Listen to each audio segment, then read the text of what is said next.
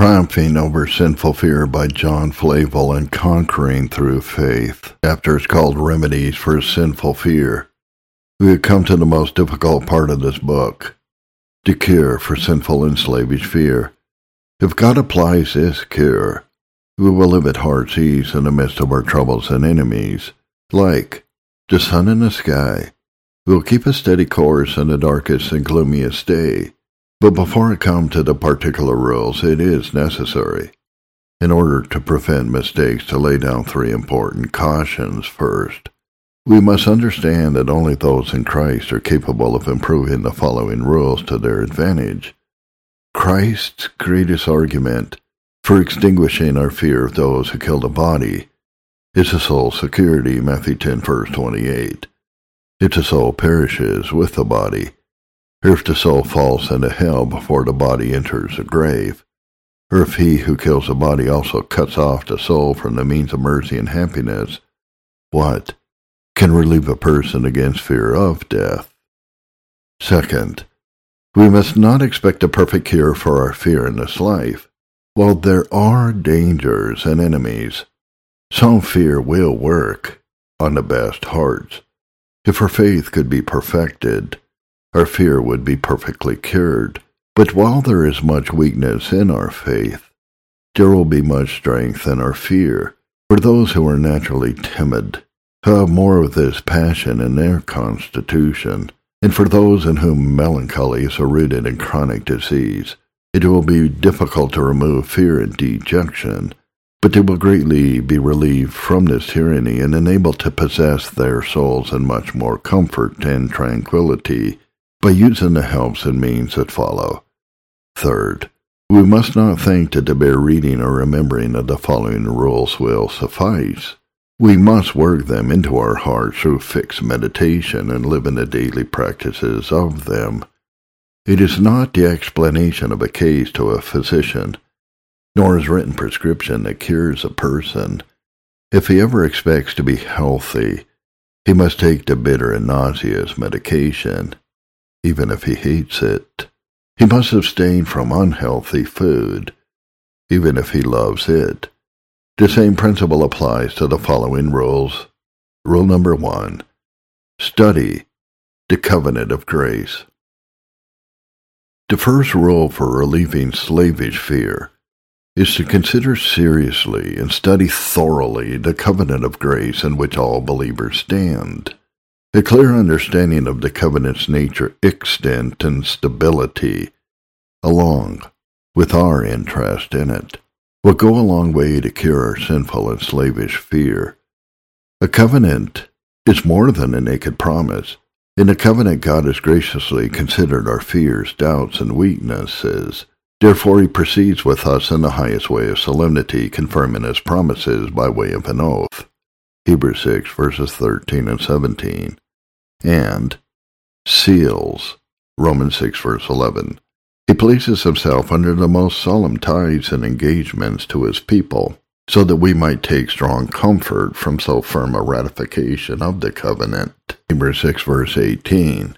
He has ordered it so that it might afford strong support and encouragement to our faint and fearful spirits in the midst of trouble, from within and without. In the covenant, God gives himself to his people to be their God. Jeremiah 31, verse 33, Hebrews 8, verse 10. He bestows himself upon us in all his glorious and essential properties, so that we are assured that, in all fears and hardships, he will faithfully perform whatever his almighty power, infinite wisdom, and incomprehensible mercy can afford for our protection, support, deliverance, direction, pardon, or refreshment. God expects us to improve this by faith as the most sovereign antidote against all our fears in this world. But now, thus saith the Lord that created you, O Jacob, and he that formed you, O Israel, do not fear, for I have redeemed you. I have called you by your name. You are mine. When you pass through the waters, I will be with you. Isaiah 43, verses 1 and 2. Do not fear, for I am with you. Be not dismayed, for I am your God. Isaiah 41, verse 10. Listener, if you're within the bonds of the covenant, you'll surely find enough there to quiet your heart, whatever the cause of your fear. If God is your covenant God, He will be with you in all your straits, wants, and troubles. He will never leave you, nor forsake you. David used a covenant to encourage himself against all his troubles. Although my house be not so with God, yet has He made with me an everlasting covenant ordered in all things and sure. For this is all my salvation, and all my desire, although He makes it not to grow. 2 Samuel 23 verse 5. He fetched relief, comfort, and salvation out of the covenant. We can do the same. David desired nothing more for his heart support. Surely if we understand and believe it, as he did, we'll desire nothing more to quiet and comfort our hearts. First, you're afraid of what your enemies will do? We know we are in the midst of potent and enraged enemies. We have heard what they have done, and we see what they are preparing to do. Tremble to think of the bloody tragedies that their cruel hands are likely to perform in this world. But what heroic and noble acts of faith should God's covenant enable you to exert in the midst of these fears? If God is your God, then you have an almighty God on your side. That is enough to extinguish all these fears. The Lord is on my side. I will not fear. What can man do unto me? Psalm 118 verse 6. Your fears come in the name of man, but your help comes in the name of the Lord. Let them plot, threaten, and strike. God is a shield to those who fear Him. If God be for us, who can be against us? Romans 8 verse 31. Second, are you afraid of what God will do? Do not fear it. Your God will not do anything against your good. Do not think that He will forget you. It cannot be. A tender mother may sooner forget her nursing child than God will forget you. Isaiah 49 verse 15. He withdraws not His eyes from the righteous. Job 36:7. His eyes are continually upon your wants and dangers. There is not a danger or an enemy stirring against you that His eyes do not see. 2 Chronicles 16:9. Are you afraid that He'll forsake you and cast you away? It is true. Your sins deserve it.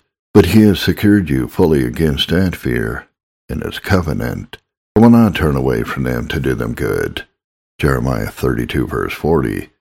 Your fear of God forgetting or forsaking you arises from your ignorance of the covenant. Third, are you afraid of what you will do? It is common for God's people to propose difficult cases and raise startling questions. These may serve to rouse them out of a false security, force them to try their condition in a state, and make them prepare for the worst. However, Satan usually useth these to a contrary end, to deject, frighten, and discourage them. If fiery trials were to come, if my life and liberty were threatened, I fear I would not have enough strength to continue in the way of religion. I am afraid I would faint at the first encounter. I would deny the words of the Holy One, and I'd make a shipwreck of faith and a good conscience at the first gust of temptation. I can hear, pray, and profess, but I doubt I can burn, bleed, or lie in a dungeon for Christ. If I can barely run with footmen in a land of peace, how can I possibly contend with horses in these swellings of Jordan? Jeremiah 12 verse 5. But these fears are groundless, either forged in your own heart or secretly introduced by Satan. God has abundantly secured you against such fears by the most sweet, supporting, and blessed promise. I will put my fear in their hearts, that they shall not depart from me. Jeremiah 32 verse 40. That is a different kind of fear from the one that startles you. God promises to put it in you, not to shake and undermine your assurance, but to guard and maintain it. This fear is able to vanquish and expel all your other fears. Fourth, are you afraid of what the church will do? What will become of the ark of God? Do you see a storm gathering, winds beginning to roar, and waves beginning to swell? Are you afraid of what will become of that vessel, the church, in which you have so great an interest? This feeling sense of the church's danger and suffering is an argument for your spirit's excellence. Most people seek their own things, and not Christ's. Philippians 2:21. That being said, it is a sin to fear to such an extent that you sink and faint under a spirit of despondency and discouragement. Many good people are prone to this. I remember an excellent passage in one of Martin Luther's letters to Melanchthon in Private Troubles. I am weaker. You are stronger. You despise your own life, but fear the public cause.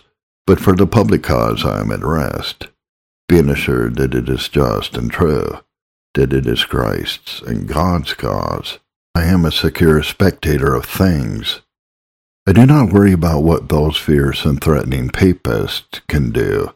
I beseech you by Christ, not to neglect divine promises and comforts. The Scriptures say, cast your care upon the Lord. Wait upon the Lord, be strong, and he shall comfort your heart. In another epistle, Martin Luther writes, I much dislike those anxious cares which, as you say, almost consume you. It is not the greatness of the danger, but the greatness of your unbelief. John Huss and others were under greater danger. If it is great, he is great who orders it. Why afflict yourself? If the cause is bad, let us renounce it. If it is good, why do we make him a liar who bids us to be still? Are you able to do any good by such unprofitable cares?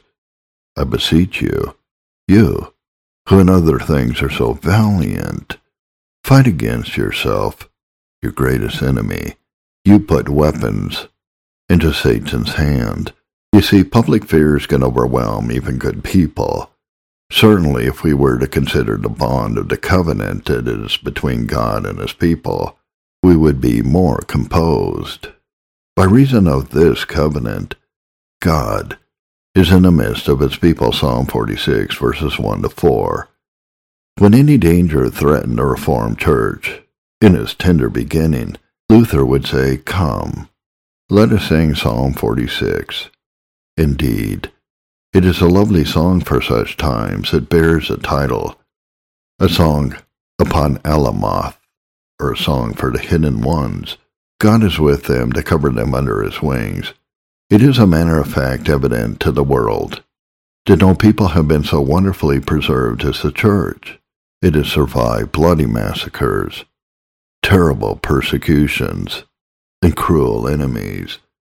God has preserved and delivered it, just as he promised, Jeremiah 30, verse 11. It is obvious to all who will consider it that God's motives for caring for his people have remained the same since the beginning of the world. God's relation to his people is still the same. Abraham, Isaac, and Jacob are in their graves. Those who succeed them are far inferior in grace and spiritual excellence.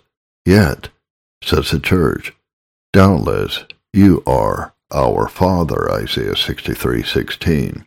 There is the same bond between the father and the younger, weaker child as between the father and the older, stronger child. God's pity and mercy are still the same. They endure forever. His heart yearns as tenderly for his people in the present as it did in the past. The rage and malice of God's enemies are still the same. They act as blasphemously and dishonorably toward God's people today as they ever did. Moses' argument is as good now as it ever was. Wherefore should the Egyptians speak and say, For mischief did he bring them out, to slay them in the mountains, and to consume them from the face of the earth. Exodus 32, verse 12. Joshua's question is as good now as it ever was.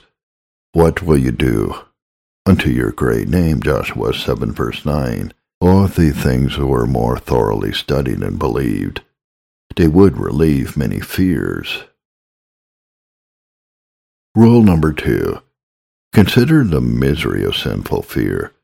The second rule is to consider the mischief and misery that sinful fear produces in this world, and in the one to come. First, present misery. Miseries and calamities that sinful fear brings upon people in this world are unspeakable. It has plunged the consciences of so many poor wretches into deep distresses.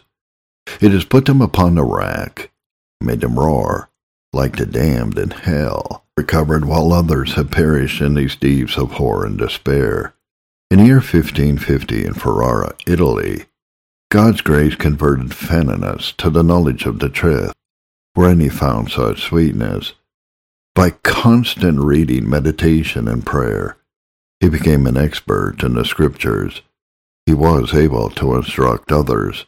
Although he dared not go beyond the bounds of his calling to preach openly, he was helpful to many through private exhortations. When the Pope's officials found out, they arrested him and committed him to prison. When he renounced the truth, they released him. Shortly after, the Lord met with him. He fell into horrible torments of conscience. He was near to utter despair.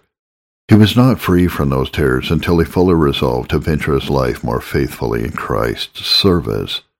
As soon as Francis Spira's sinful fear prevailed upon him to renounce the truth, he seemed to hear a dreadful voice in his conscience. "You wicked wretch, you have denied me. You have renounced the covenant of your obedience.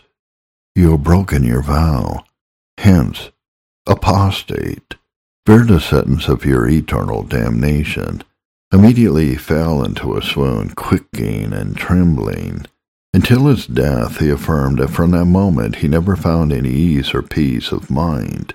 He professed that he was held captive under Almighty God's avenging hand, that he continually heard Christ's sentence against him, and that he knew he was utterly undone with no hope for grace or that Christ would intercede for him to the Father.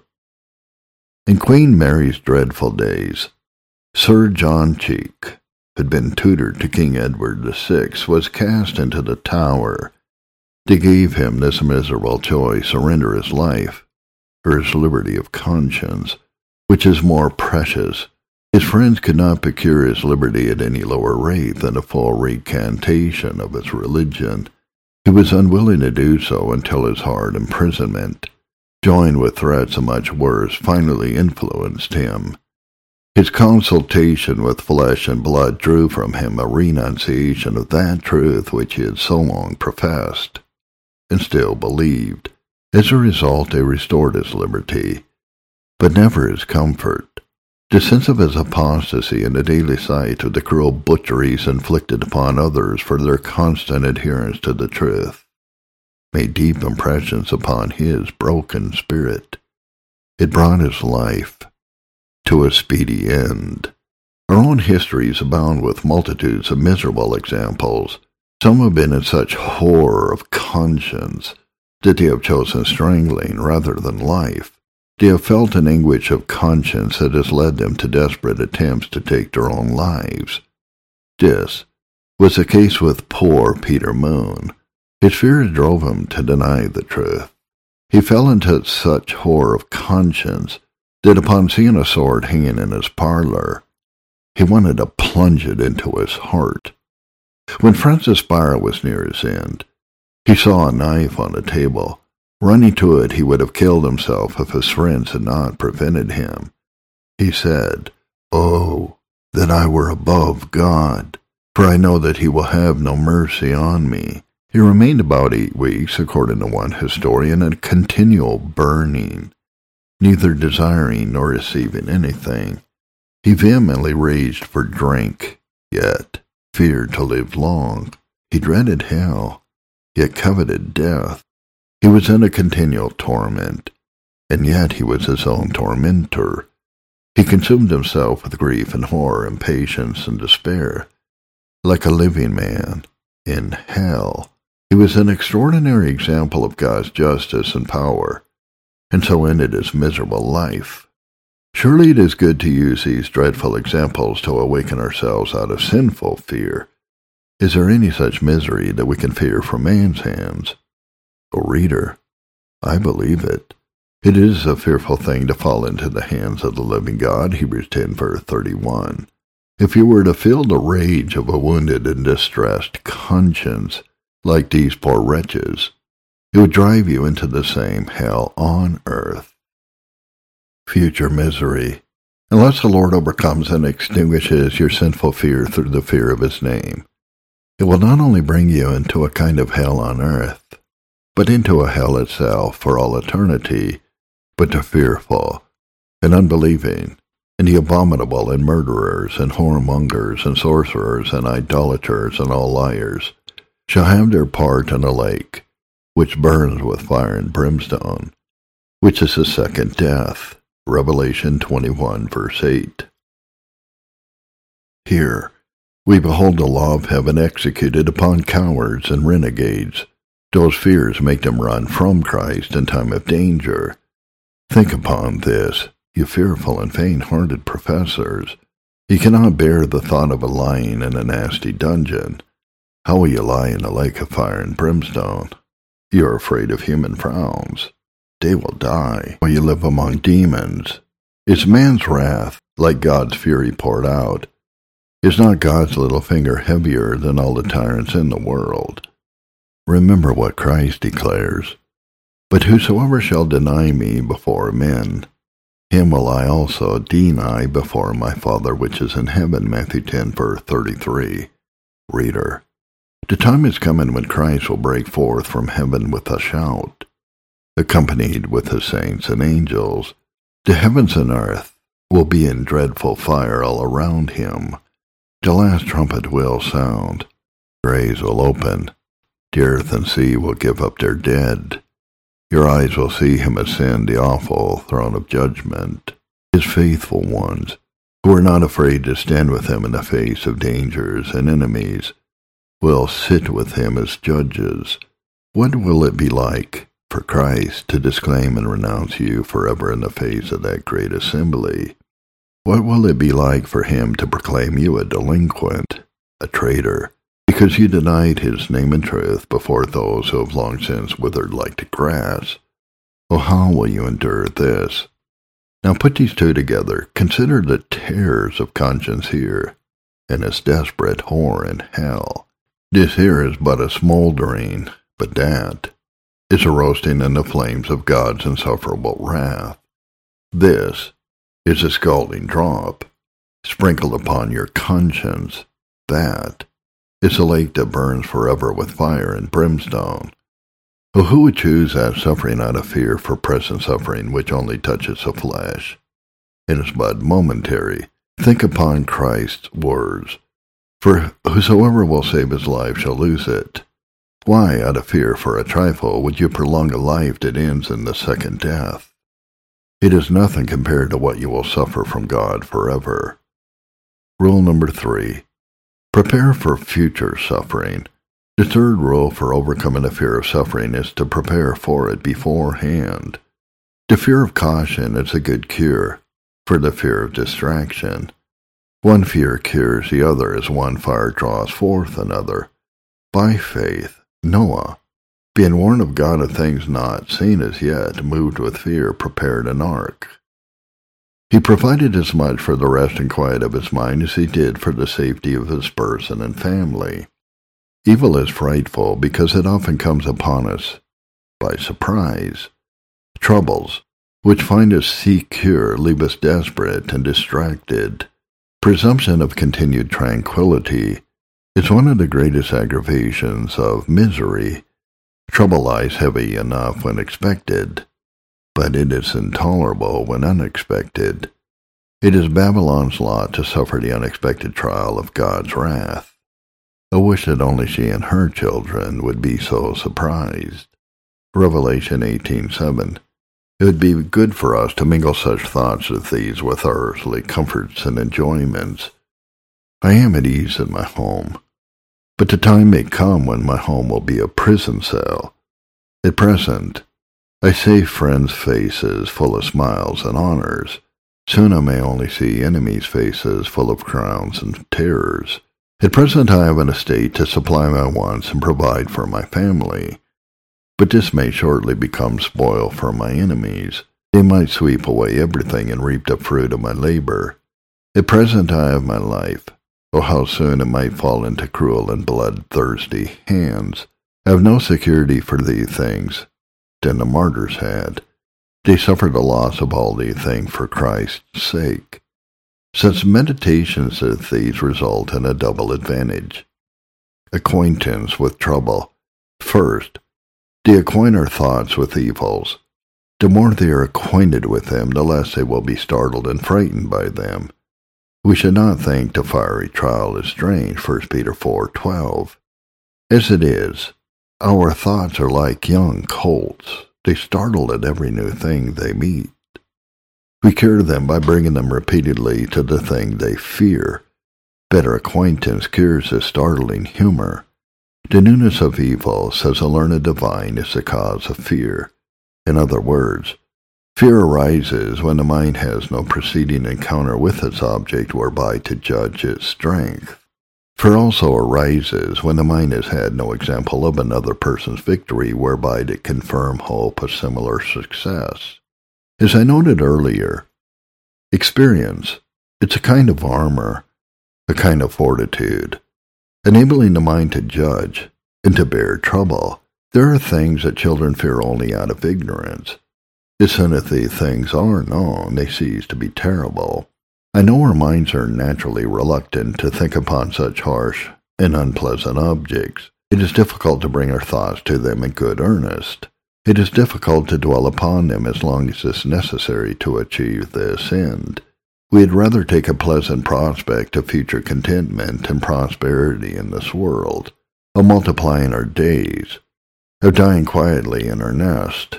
Our thoughts run nimbly upon such pleasant fancies, like oiled wheels. However, when our minds enter the deep and dirty ways of suffering, they have great difficulty. They are like Pharaoh's chariots, without wheels.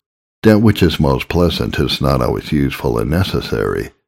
Our Lord was well acquainted with grief.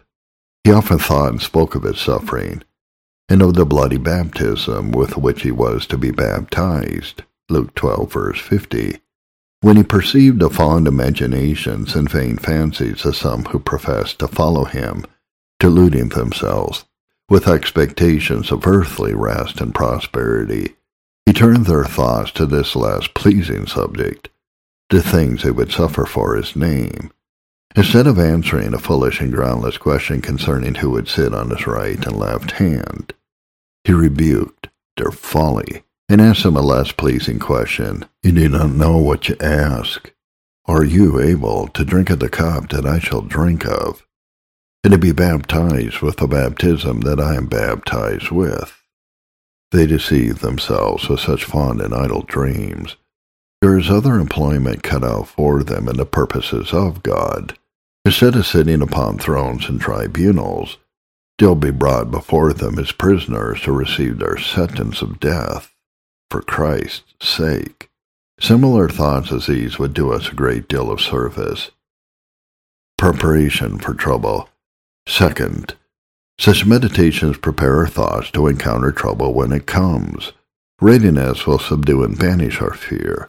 We are never as scared of those things for which our minds are prepared. There is a difference between a soldier in complete armor, who is ready for his enemy, and a soldier who is surprised in bed. When his enemy breaks open his door, his clothes are in one place and his weapons in another. It is for this reason the apostle presses us so earnestly. Wherefore, take unto you the whole armor of God, that you may be able to withstand an evil day, and having done all, to stand. Stand therefore, having your loins girt about with truth, and having on the breastplate of righteousness, and your feet shod with the preparation of the gospel of peace. Ephesians 6, verses 13 to 15. We see the benefit of such provision for suffering in Paul's example of courage and constancy. For I am ready not to be bound only, but also to die at Jerusalem for the name of the Lord Jesus. Acts 21, verse 13. The same courage and constancy remained in him when he was going to lay his neck upon the block. For I am now ready to be offered, and the time of my departure is at hand. 2 Timothy 4:6. The expression signifies a libation, or a drink offering. Some people think he is describing how he will die by the sword. His heart was at that place where he could willingly pour out his blood for Christ, as the priests used to pour out drink offerings to God. It is true that all the meditations and preparations in the world are not sufficient in themselves to carry us through such difficult services. It is one thing to see death at a distance in our imagination. It is another thing to look death in the face. We can behold the painted lion without fear, but the living lion makes us tremble. Although our strength does not come from our own preparation for death, but from God's gracious assistance, yet he usually communicates his assistance through the conscientious and humble use of these means. Let us, therefore, be found waiting upon God for strength, patience, and resolution to suffer, as become Christians in the serious use of those means whereby he is pleased to work in his people.